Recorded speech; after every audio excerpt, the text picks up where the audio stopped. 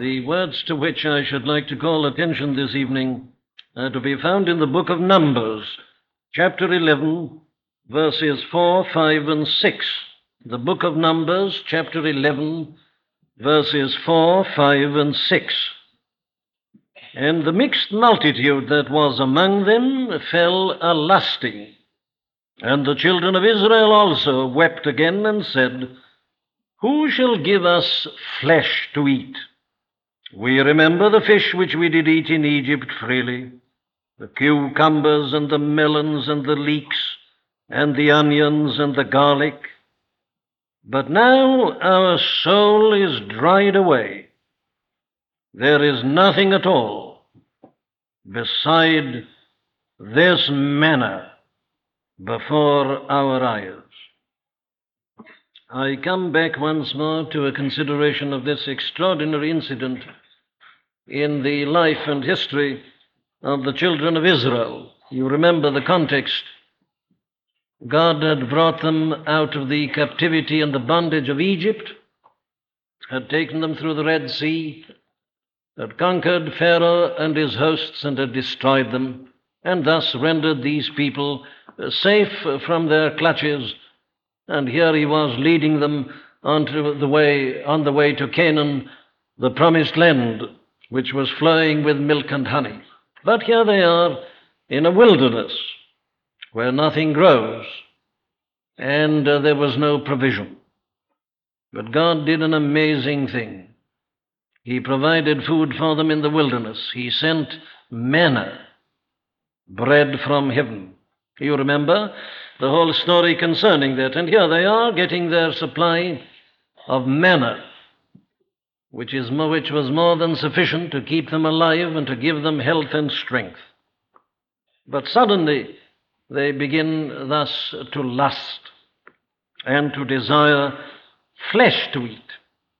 And they look back with longing eyes upon their former life in Egypt and praise it as if it had been marvelous and wonderful, and speak with contempt about this manna which God had thus provided for them in his love and in his mercy. Now, I'm calling attention to it in order that we may look at it together and see in it a very terrible and very terrifying picture of what sin has done to the entire human race. Here's a picture, you see, of people in trouble, weeping, most unhappy, and crying out. Everything seems to have gone wrong. And what's it all due to? Well, it's all due to one thing only, and that is sin.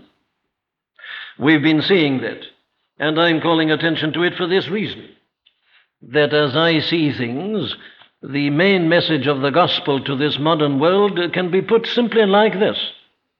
The world is in terrible trouble. Everybody's recognizing that. And men and women are frantically trying to seek for some solution to the problem, turning here and there, setting up commission after commission, meeting in international conferences. Never has the world been so busy in trying to solve its own problem, and yet it all leads to nothing. And the Bible tells us that it all of necessity leads to nothing, for this reason, that the world has not yet realized the cause of its ills. And it doesn't matter how busy you are and active in your treatment. If you're not treating the right disease, you're wasting your money and you're wasting your drugs. The first step must be accurate diagnosis. And the Bible tells us from beginning to end, it's the whole message, it's the first message of the gospel itself, that man is as he is individually and collectively because of this terrible thing called sin. And the Bible says that it's so terrible that nothing less than a new life and a new nature from God is adequate to deal with the situation. Very well then. Clearly the first thing we have to do is to understand the disease, sin. And why I'm calling attention to these three verses is that it does give us a very perfect picture and representation of sin and shows us what sin has done to men. No man ever becomes a Christian unless he sees himself as a Christian. Why should he believe in Christ if he doesn't see that he has a need of him? It is essential that we should have an understanding of sin and be convicted of sin and realize what a terrible thing it is and what it does to us. What is it? Well, we've seen it makes us creatures of lust and of desire. They fell a-lusting. We've seen that it makes havoc of our minds, the thing to which we trust, our intellects, our ability, our understanding. It so perverts them and cripples them that actually they may become our enemies. It has a devastating effect upon the mind. And then we've also seen that it makes us victims of a lie. It makes us see ourselves in entirely wrong terms, so that we're very sorry for ourselves and feel that if only we were given a chance, we'd be very good and very wonderful people. It's always somebody else, or it's always the world, or it's always circumstances. We are all right. Why should we be in the wilderness? And why should we be eating manna? Why don't we? Ah, poor me, how good and wonderful I am. If only people were kind and good and decent to me. Always somebody else. The lie that we believe about ourselves and our circumstances and our conditions. That's what sin does to us. But we haven't finished. There is something about sin which is even worse than all that. There is another element in sin which is the most tragic of all. And it is to that particular aspect of sin that I want to direct attention this evening. What is it? Well, let me put it in this form. The final and the most tragic effect of sin upon men is that it leads to failure to realize the nature and the glory of the salvation that God has provided for us. Now, there's nothing worse than that. And that is the thing, of course, that is illustrated so perfectly in this statement here, and especially in the phrase, this manner. I've been trying to express it during the last 3 Sunday evenings, and I'm trying to express it tonight. Listen again. The mixed multitude that was among them fell a-lusting. And the children of Israel also wept again and said, who shall give us flesh to eat? We remember the fish which we did eat in Egypt freely, the cucumbers and the melons and the leeks and the onions and the garlic. But now our soul is dried away. There is nothing at all except this manna before our eyes. Do you get it? Do you get it, I say? Do you get the note of contempt with which they refer to the manna? This manna. Always, ever, day by day, nothing but manna. This manna before our eyes. Now, this is something which really is almost incredible, isn't it, that any people could speak like this of the manna. And yet these people did speak like this of the manna, with unutterable contempt and derision and scorn, indeed with loathing. Now, the biblical teaching is that is the final effect of sin upon men, that it makes him regard with contempt God's most amazing action, God's perfect provision, God's final manifestation of his love and of his wisdom and of his power. That is typical and characteristic of men in sin. That is, I say, the most devastating thing that even sin does to us. That by nature, as we are in sin and born into this world, we regard with contempt God's supreme action and the greatest manifestation of his love. What a terrible thing it is. Had you realized it, my friend? Had you realized that that is true of men as he is by nature, that that is his attitude to God's greatest action? Shall I be yet more personal? Had you realized that you, unless you're a Christian, are guilty of this very thing? Now then, in order that we may face that question, let me put it like this. There are many ways of expressing contempt. One way of expressing contempt of a person or of anything is the open way, the way that was adopted here by these children of Israel. They put it into words, and they put it into their faces, in their whole attitude and expression. It was there, blatant and open, this manner. And how frequently is contempt shown to the things of God at the present time in that particular way? Have you heard the jokes against religion on the wireless? It's just an expression of this. The jokes against being godly and against holiness. The jokes not only on the wireless but in company. The way a man's made to feel uncomfortable in company if he becomes a Christian. That's just a way of expressing the contempt.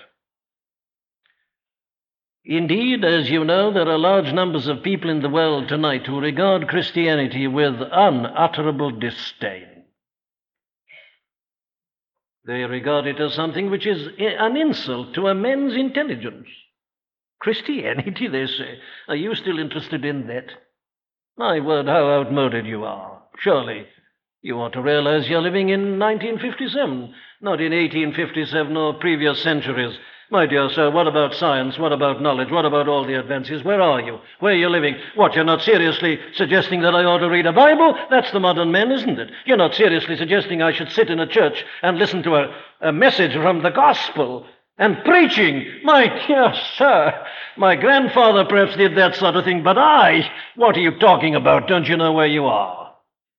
Haven't you heard it? It's simply dismissed with contempt. The bright young things, the sophisticated people, of course, they're not interested. This has long since been left behind. It belongs to the infancy of the human race. It's beneath contempt. And as I say, they really do regard it as an insult to their intelligence to be asked even to consider it at all. That's the common way, the open way. But of course, that isn't the only way of expressing contempt. Sometimes the most eloquent way of expressing contempt is just to say nothing. You don't let yourself go, as it were, and produce your expletives and denounce it and spit upon it. You just turn away from it with supreme contempt. You haven't said a word. Just bitter, biting silence and sarcasm. The thing is so contemptible that you're not even going to waste your breath upon it. You just go on as if you hadn't heard a word, as if the thing had never existed.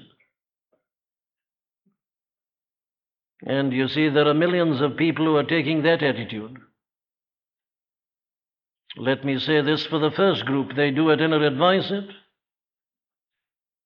There is a sense in which this second group is much more terrible. And you see, this is the group that contains some of the most respectable people in this country tonight. The people who never get drunk. Wouldn't dream of doing so. They're living very respectably in some kind of suburbia. Very good people, very moral people, very interested in good causes. But they regard this Bible, this Christianity, with a silent contempt. There are some very distinguished people belonging to this group, and they're praised by the world because of their idealism and so on. But their attitude towards this, I say, is one of utter contempt. They've never said a violent word against it. Of course they haven't. They just think that they can weather it by ignoring it completely. There are thousands of people, millions of people, I say, living highly respectable lives as if the Son of God had never come into this world at all, and none of these things had ever happened. Ah, yes, and there's still another way in which we can show contempt. And that is by showing a very active preference for other things instead of this. Now, I read that portion out of the 14th chapter of the Gospel according to St. Luke at the beginning, because, you see, that brings this particular point out so clearly. Here is a king who makes a great feast. He'd sent out his invitations, and the people had accepted the invitations. Well, then the time came when the feast was actually to be held. So the king sent out his servant to let the people know whom he'd invited and who had accepted the invitation, that all things were now ready. Would they come at once to the feast? And you remember what happened. They all, with one consent, began to make excuse. The first sent a message and said, now, I've bought a plot of ground, and of course this is very important. I must go and see it and inspect it. Please have me excused. The second said, I've bought some oxen, and I must go and have a look at them again. Please have me excused. The third said, I've married, and I cannot come. But of course, what they were really doing was to show their preference, you see. And they were showing what they thought of the king and of his feast. It was all right to accept his invitation as long as there wasn't something else. You can't insult anybody more than by just doing that. You promise them, yes, I'll come and spend that evening with you. And then when the day comes, you phone or you send a telegram to say, sorry, can't come. Why? You've met somebody more interesting. You can do nothing which is more contemptuous to a person than that. That's what these people did. Yes, they'd go to the feast. But now something more important has come in. Oxen, bit of land, marrying a wife. So they can't come. Now, let me put this then in the form of a principle. You see, you don't need of necessity to have to stand up and to blast the gospel and to blaspheme it and to swear about it and to make jokes about it and make fun of it in public to be guilty of contempt with respect to it. Either to ignore it completely or deliberately to put something else before it and in its place when you've been offered this and have been interested in it. That is, I say, to show contempt to the gospel quite as definitely as the more open and violent and blatant form of doing so. Very well then, my friends, I take it we're all listening for ourselves at this moment. Here it is, the invitation has come. What have we done about it? Now, man in sin has always shown this contempt for it. It's the whole story of the Bible. Cain was probably the first to do it. No doubt, you see, he'd had the same instruction as his brother Abel as to the kind of offering that was to be given to God. But he ignored it, and he did what he thought, thereby showing his contempt for God's way. Oh, these children of Israel. Here they are doing it here, you see, this manner. Oh, but it wasn't the only time they did it. Read their miserable story, and this is what you'll find as they went along. If they met a nation that had another god, they'd at once leave God and take up this other god. It may have been a god made of wood or of stone or of gold or of silver. It may have been some sort of an idol. It didn't matter. They'd believe in any god, the moon or the sun or the stars. At the slightest provocation, they'd turn their backs on God and worship anybody or anything. Oh, the contempt they've displayed in their history to Almighty God. And when you come to the New Testament, you get exactly the same thing. God called a man whose name was John, the son of Zechariah, John the Baptist, the flaming prophet, and he spoke in the power of the Spirit. But what did they say about him? They said, this man hath a devil. That was the contempt they showed him. I'm hoping in a moment to show you the contempt with which they treated the Son of God himself. That's the record of the four Gospels. But then go on and consider the contempt which they show towards the apostles. Who are these men, they said, these ignorant and unlettered men? Who are they to speak? What right have they to address us? Who are they? They were dismissed with contempt because they were ordinary and unlettered men. The mighty Apostle Paul arrives in the city of Athens. This mighty brain, this amazing, astounding man, one of the greatest men, if not the greatest men that the world has ever seen, a giant in every respect and in every fiber of his being. He arrives and he begins to speak in Athens, and you remember the remark, what will this babbler say? Contempt. And then after he delivered his great address on Mars Hill, this is what I read at the end in the 17th chapter of Acts. Some mocked. They made fun of him. They joked about him. Oh, the smart set, of course, the clever people, the philosophers, the Stoics and the Epicureans. These people who spent their time in arguments and disputations, and what was the latest and what was the newest. And here they are, and here's a man who talks about someone crucified on a tree who was nothing but a carpenter. Well, this, they said, really is going a little bit too far. We came and listened to him thinking that at any rate he had got some sort of a philosophy, but it's this, is it? They mocked him, this babbler. It's the same old contempt, you see, this manner. And so it has proved to be throughout the centuries. When God has raised his prophets in the Christian era, so often they've been subjected to the same treatment. Read the persecutions that God's men have had to endure in every age and generation. Look at those people in Florence turning against Savonarola, that mighty orator and man of God, with his holy flaming passion for righteousness and truth. Look how they turned on him and snarled at him and contemptuously turned against him. It's the long story, alas, it's the record of the human race running down the centuries. Man in sin and man by nature has always shown this contempt for God and some of God's most glorious and most wonderful actions towards mankind. Well, that brings me to my great principle tonight. What is it that man regards with contempt?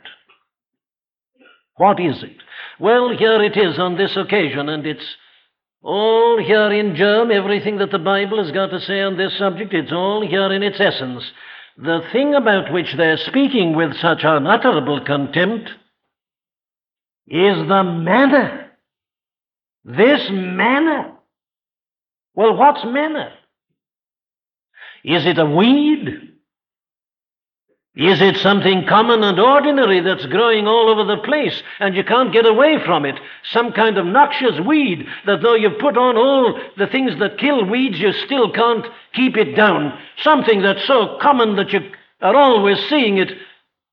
Is that what they're scoffing at? Is that the thing to which they're displaying their contempt? This manner? Is it the ordinary staple food of mankind? Is it as common as bread? Is it as common as water? What is it? This manner? This contemptible thing? What is this? Well, you know the answer, don't you? The manna was a miracle. The manna was bread sent from heaven. Manna didn't grow naturally. Manna was not some kind of indigenous product in that land.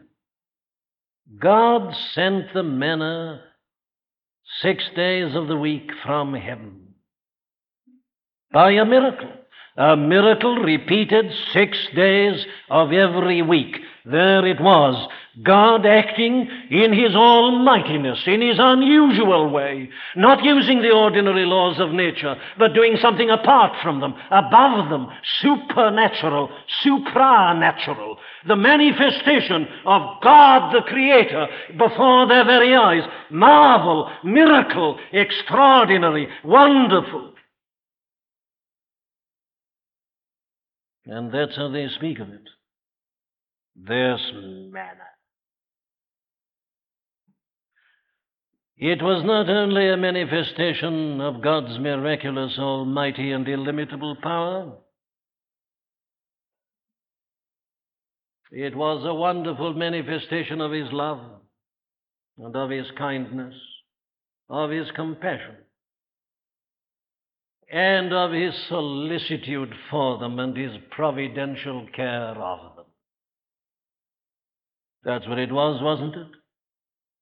God looked in pity upon them and sent it there for their provision, in order that they might have the supply and be happy, and above all, that they might know him better than they'd ever known him before. He comes down as a father, as it were, and provides for his suffering and his needy children. Oh, what a manifestation not only of power, but of love and of kindness and of mercy and of compassion. But that they regard with utter contempt, this manner, and look back with longing to fish, of which the sea is full, and melons and leeks and garlic and onions found in profusion in those lands. Oh, my dear friend, that's the thing which mankind in sin regards with contempt. The miracle of God, the marvel of God, the glory of God, the almightiness of God, the compassion of God. But let us come to the New Testament. Let's look at it in terms of Christianity. Doesn't mankind still do the same thing? Well, let's look at the biblical record. Let me give you some examples and illustrations from the New Testament itself as to the kind of reception that Christianity has always had in this world. Here it is at the very beginning. The whole thing was regarded with unutterable contempt. The Apostle Paul puts it in writing to the Corinthians in the first epistle, the 2nd chapter, the 14th verse, in these words: the natural man, that's to say, man as he is left to himself without God doing anything to him, a natural man with all his cleverness and all his ability and all his worldly wisdom and all his cuteness and all his understanding, the natural man receiveth not the things of the Spirit of God. Why? For they are foolishness unto him. Foolishness. Had you thought that to regard the Christian gospel with contempt is the hallmark of modernity? Had you said, I'm a 20th century man, of course everybody in the past, they were so ignorant they believed that sort of stuff, but of course to me it's foolishness and folly. My dear friend, they said that 2,000 years ago, when it first was preached. You're not quite as up to date as you thought you were.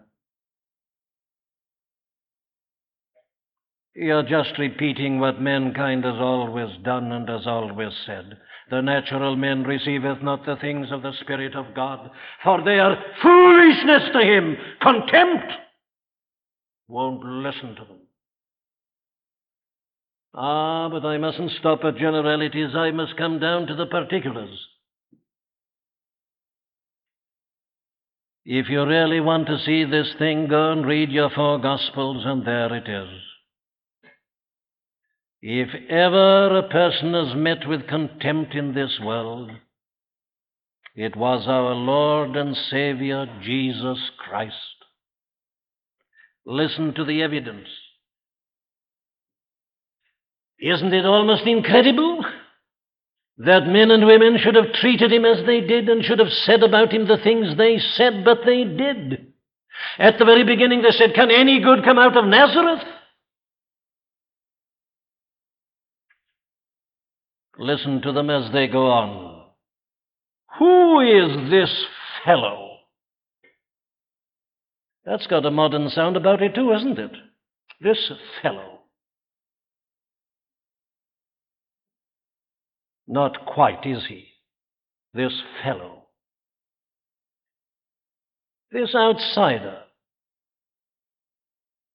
Who is this carpenter, this artisan? Who sets himself up as a teacher and is addressing us and telling us what we ought to do and what we ought not to do? How hath this man learning, having never learned? Do you hear the cheers? Marvelous. Now that was good. That was a clever remark, wasn't it? This fellow. What does a man like this know? You see, they're talking about the Son of God when they say a thing like that. This manner, this fellow. And then listen to them and watch them as they question him. And how clever, again, I say, they thought they were. They probably concocted the questions before they went to him. They say, well, now, let's just go and listen to him, and then when question time comes at the end, we'll put a question to him. Now, they say, what shall we really ask him in order to box him completely? Now, here it is, and they've got the trick question. And so they go and they pretend to be listening with great politeness to him. And then at the end they say, now, very good, very fine, but we just got one question. Should we pay tribute to Caesar or not? And you see, whatever he says, in a sense, it's going to be wrong. They're going to catch him. If he says that they shouldn't, they'd report him to the Roman officials for preaching disaffection and rebellion. If he says, yes, you should pay, they'd report him to the Jews and say he's not a nationalist, he's letting us down. So whatever he says must be wrong. Brilliant. That's the way, you see, to deal with him. He's a contemptuous person who must be trapped and got rid of. And then the trick question about the woman and the 7 husbands. You remember it all, don't you? The questions and the attempts to trap him and to ridicule him. Even worse than that, we read at the end of the 8th chapter of the Gospel according to St. John that they took up stones and threw them at him.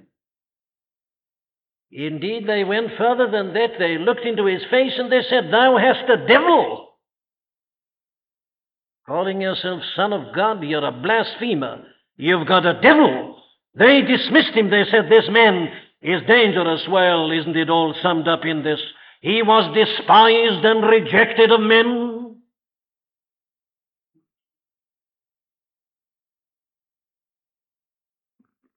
They were so bitter in their contempt with respect to him that they even gathered together and plotted. People who hated one another. Sadducees became friendly with Pharisees, joined the Herodians together, and there they are, the scribes with them. They're all together. He must be got rid of. All are agreed that he's so contemptible and contemptuous, they must get rid of him. And so they brought it about, you remember. He was arrested and tried. And then they go on still showing their contempt. They make a crown of thorns. They say, you claim to be a king. Very well, we'll crown you. So they got him, made a crown of thorns, and they pressed it on his head, and blood came out. And they said, Hail, King of the Jews, with mockery and contempt. And then, you see, they crucified him. And there he is, nailed to a tree, suffering agonies, not only physical, but suffering at this sin, this vileness, this blindness, this foulness. And as he's hanging there, helpless and suffering such agonies, they walk past, you remember, wagging their heads, and mocking and jeering him and saying, If thou be the Son of God, come down, save thyself, give proof of it. And it wasn't only the common people that did that. The rulers and the scribes did it. They mocked him, they jeered at him, they taunted him, even as he was dying in agony on the tree. It's the sort of thing that people don't do, with an ordinary criminal. The kind of humanity in men would keep him from doing that, but they did it to this person. They mocked and jeered and taunted. They treated him with contempt. Even this manner, this fellow, off with him. They chose a murderer, a thief, and a robber. They chose Barabbas rather than this man. That's the contempt they heaped upon him. What's it all mean?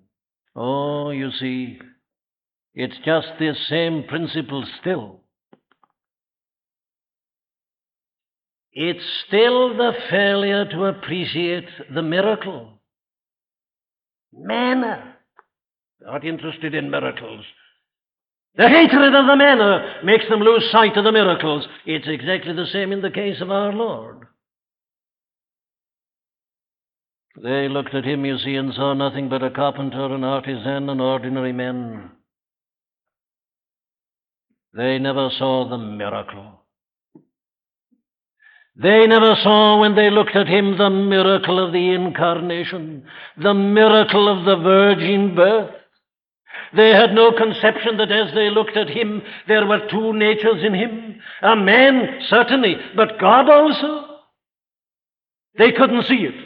The most amazing miracle of all time, the only time it's ever happened, but it happened there, this unique event in Bethlehem. God, the eternal Son, came down from earth, from heaven to earth to dwell, entered into the Virgin's womb, took unto him human nature, God and man, the miracle of the divine man, the theanthropos.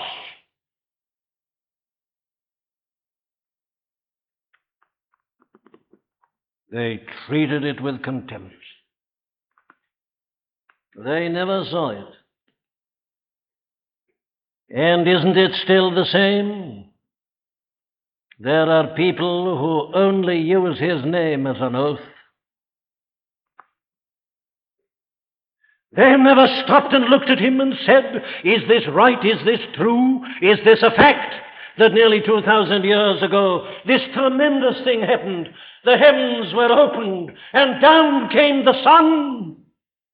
God hath visited and redeemed his people. They've never seen it. They just say, oh, Christ, leave me alone. That's the thing at which they show their contempt. Oh, let me use the words of the Apostle Paul again. Talking about the Lord Jesus Christ, he says, whom the princes of this world did not know. For had they known him, they would not have crucified the Lord of glory. They were princes, and he was a commoner, an outcast, a fellow, a carpenter, and they didn't receive him, would have nothing to do with him. And indeed they sent him away, and they crucified him. Had they known him, they would not have crucified the Lord of glory. But they didn't know him. As these people didn't realize the wonder and the glory and the miracle and the marvel and the strangeness of the manna, and which should have led them on to say, well, whatever the cucumbers and the leeks and the melons and all the rest of it may have represented, this is God, bread from heaven. We'll live on this forever and forever. No, they didn't see it, you see. Consumed by lust, they missed the miracle. And so it was with the Son of God. They missed the miracle and the marvel and the glory. They didn't know him. And it is because mankind doesn't know him tonight that they're not interested in him. They don't read the Bible about him. They don't read books about him. They don't seek him in prayer. They don't listen to the preaching of him and his gospel. They leave him unconsidered. They pass by as if he'd never lived. They go on as if he'd never appeared. Or else they dismiss him with an expletive, using his own name as the expletive. Oh, but it doesn't stop at his person. They do exactly the same thing with his death and its meaning. Listen to the Apostle Paul putting it again. He says, we preach Christ crucified to the Jews, a stumbling block, and to the Greeks, foolishness, the cross of Christ, the death of Christ. The Jews hated it. It was a stumbling block to them. They were infuriated by it. Our Messiah, they said, dying in weakness upon a cross. The Messiah we've looked forward to for centuries, coming as a carpenter, not leading a great army, not dismissing the Romans from our land, and setting himself up as a king and ruling over the whole world. Why, they said, this thing is impossible. Don't tell us about it. They hated it. The offense of the cross. Stumbling block, foolishness. Oh, to the superior, sophisticated Greek. There was nothing that was so contemptible and so foolish as to say that what was to save the world was the death of a carpenter upon a tree in a land like Palestine. It was a philosopher who was to save the world, someone even greater than Plato or Socrates and the rest, who would come and propound his marvelous philosophy and teach it, and people would say, now this is staggering. This is the thing for which we've been waiting. But a death upon a cross, foolishness. And my dear friends, alas, it's still the same. There are people ready to admire Jesus of Nazareth. They are ready to admire the Sermon on the Mount and many aspects of his teaching.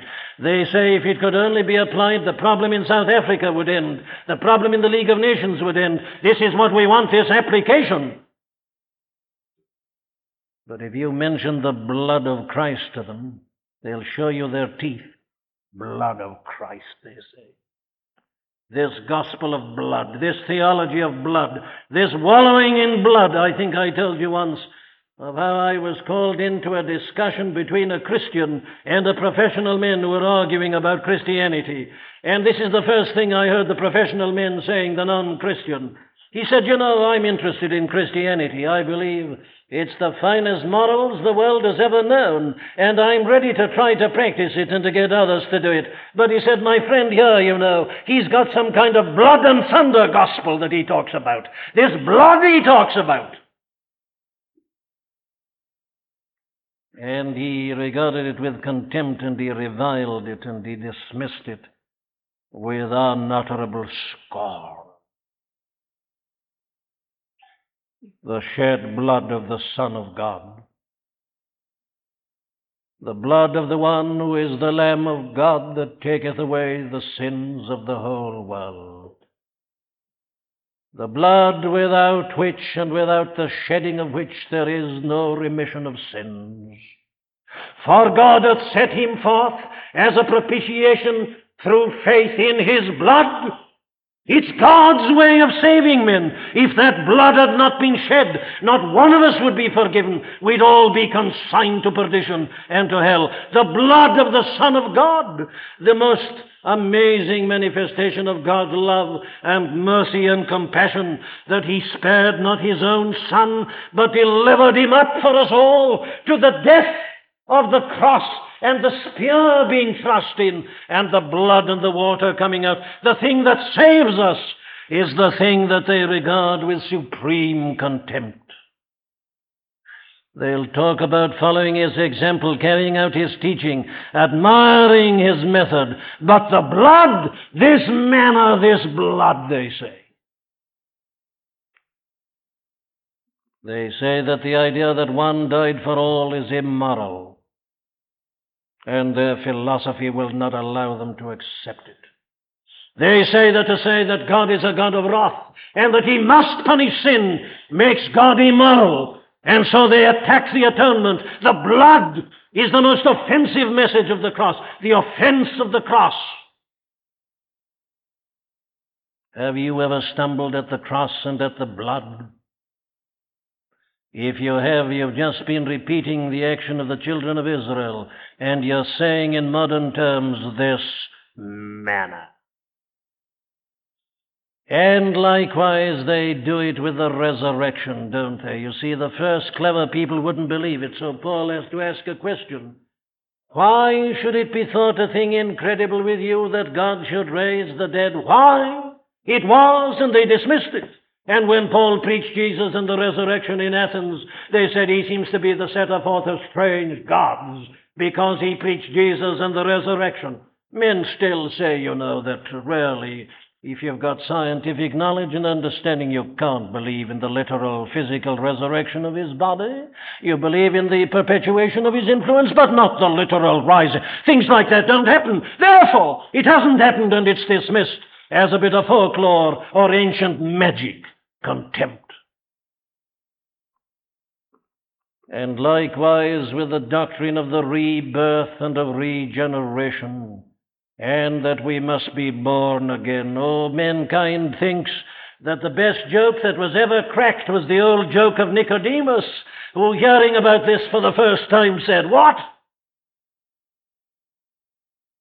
Can a man be born when he is old? Can he enter the second time into his mother's womb and be born?" That's the way to ridicule and to treat with contempt the doctrine of the rebirth and of regeneration.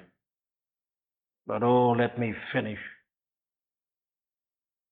Do not men and women treat the whole of the Christian life in the same way? Art thou weary, art thou languid, art thou sore distressed? Come to me, saith one, and coming, be at rest. And yet he's dismissed with contempt. The world that is so restless and crying for peace dismisses him. They dismiss the rest that he offers, and the peace and the joy, and the equanimity and the calmness, the loss of the fear of death and the grave. It's all dismissed with contempt. And likewise, you see, they treat with contempt the Christian life. What is the Christian life? Well, it's a call to a life of holiness, a life of sanctification, a life of following Christ and living the Sermon on the Mount. What do they say about it? Narrow, they say. Too narrow, impossible, and they reject it with contempt and with scorn. And what do they choose in preference? What are the modern counterparts of melons and leeks and garlics and onions and plots of ground and oxen and wives and so on? Well, read your newspapers, and there you'll see it, dancing all night, playing the fool with the world as it is today, drinking, eating, giving rein to your lusts and your passions. That's what they choose in preference. And they boast of it. They dismiss this as narrow, this manner, and they laud the hour and praise it and say how marvelous and how wonderful it is. They prefer the broad way to the narrow way that leadeth unto life. They treat with contempt the companionship of the saints.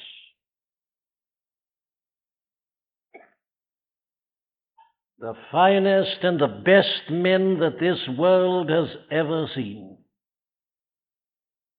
They reject and spurn the offer of fellowship and companionship with the Lord Jesus Christ himself. For he offers to be with you in this life, to enter into you, to be your companion unseen, to strengthen you, to deliver you, to empower you, to comfort you. It's all rejected and refused. And modern men and women who soon will be rotting in graves are chosen in preference.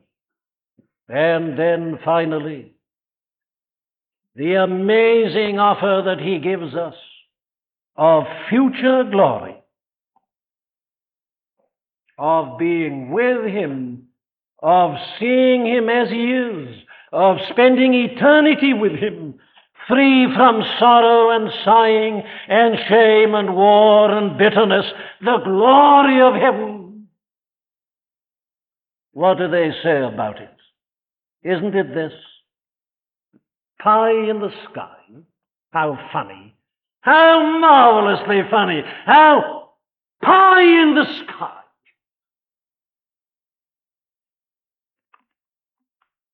And they're talking about spending eternity in the presence of God. This manna. Oh, my dear friend, what is your attitude towards this gospel? How have you treated it? What are you doing about it? I've shown you that not to look at it is to treat it with contempt. That to put anything else before it is to treat it with contempt. Quite as much as to speak openly against it and to blaspheme it and violently reject it. Passive resistance is as much resistance as active resistance. I ask you the most solemn question you'll ever have to hear. What is your attitude to this?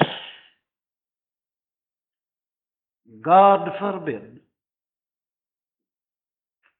that it should be the attitude of those children of Israel of old to the manna. God hath visited and redeemed his people. God so loved the world that he has given his only begotten Son, that whosoever believeth in him should not perish, but have everlasting life.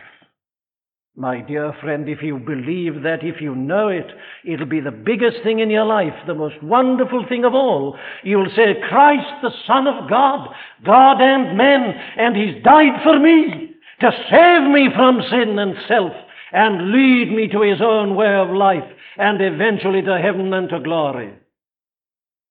And if you see it, you'll count everything else as but dung and refuse and filthy rags and loss. And you leave all and follow him. Have you seen it? What's your attitude to him? Is it contempt? If you see tonight that it has been until this evening, I pray you, see the enormity of it. And here and now go to him and confess it and acknowledge it and ask him to receive you. And though you've treated him with such contempt and derision for so long, he will not refuse you. He will not reject you.